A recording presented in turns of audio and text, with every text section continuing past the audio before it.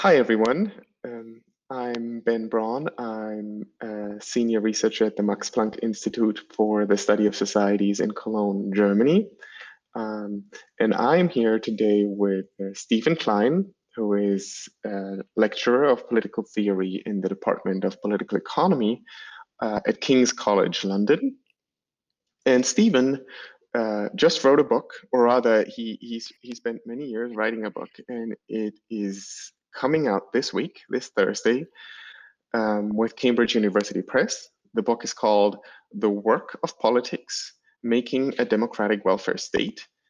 And Stephen and I will be talking for 6 minutes, mainly about his new book, but who knows, maybe also about other things.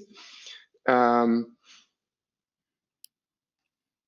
the book is, I think, very fascinating and important, and yeah, powerful new intervention in political theory, also partly in history, political economy, movement studies, uh, many things really.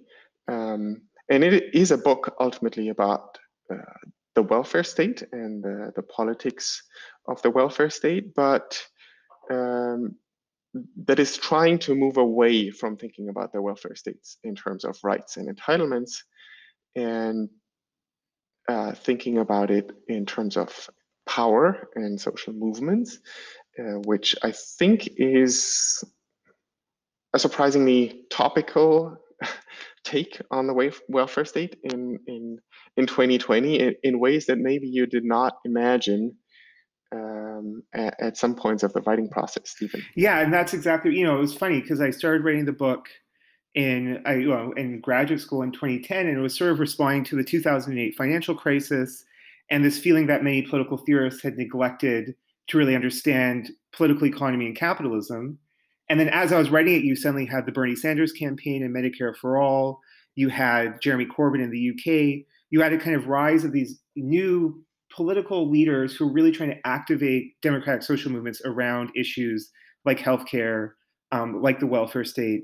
And part of what that then helped me see in the work I'd already been doing is the welfare state really isn't about rights and redistribution. I mean, that's what we often think about it as: social rights and economic redistribution. Those are both important. But when you really look at the history of the welfare state, what I saw is really it was about democratic social movements who were sort of had an ambivalent relationship to the welfare state, but nonetheless saw that the institutions that were being created could actually enable them to advance their critiques of society. So you're writing about the present world and current social movements and current battles around the welfare state, but you do so by looking to history, and I think you're also engaging with actually the historical literature. Yeah.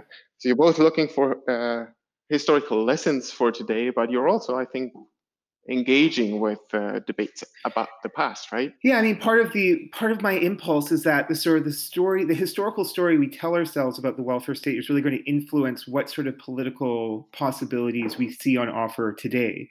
And so, for example, one of the arguments I make in the book is a lot of the history of the welfare state is very influenced by the political thought of Max Weber, and Weber was not a friend of democratic social movements. And so, insofar as our kind of history of the welfare state uses his ideas, we're going to kind of both misunderstand the past. So we're going to misunderstand how we got to where we are, but also we're going to misunderstand sort of, or we're going to use that misunderstanding of the past in a way that leads us to not understand, say, what opportunities for social movements are available today. We might turn to mistaken, what I see as kind of mistaken, overly pessimistic strategies that reject the state and the welfare state altogether and look to other sorts of politics. And I think this is something on the left that often happens where people accept these kind of very dark and pessimistic histories of the welfare state. And as a result, they turn away from what I think could be actually pretty radical possibilities to challenge sort of the existing economic systems of Western capitalist societies that the welfare state allows. Uh, it's funny because just before we started the conversation, there was some news in Germany about one of the candidates for leadership of the Conservative Party is in a bit of trouble for having said what is probably, I assume, a talking point among conservatives in the current moment, which is that too many people are getting too used to not working. Right. You know, and it made me think of our upcoming conversation, because saying something like this when you're running for the leadership of a party just seems to betray a sense of panic among certain interests that does seem to point to you having a really good point about the radical potential of the welfare state and of the welfare state in action in the current moment, where really you see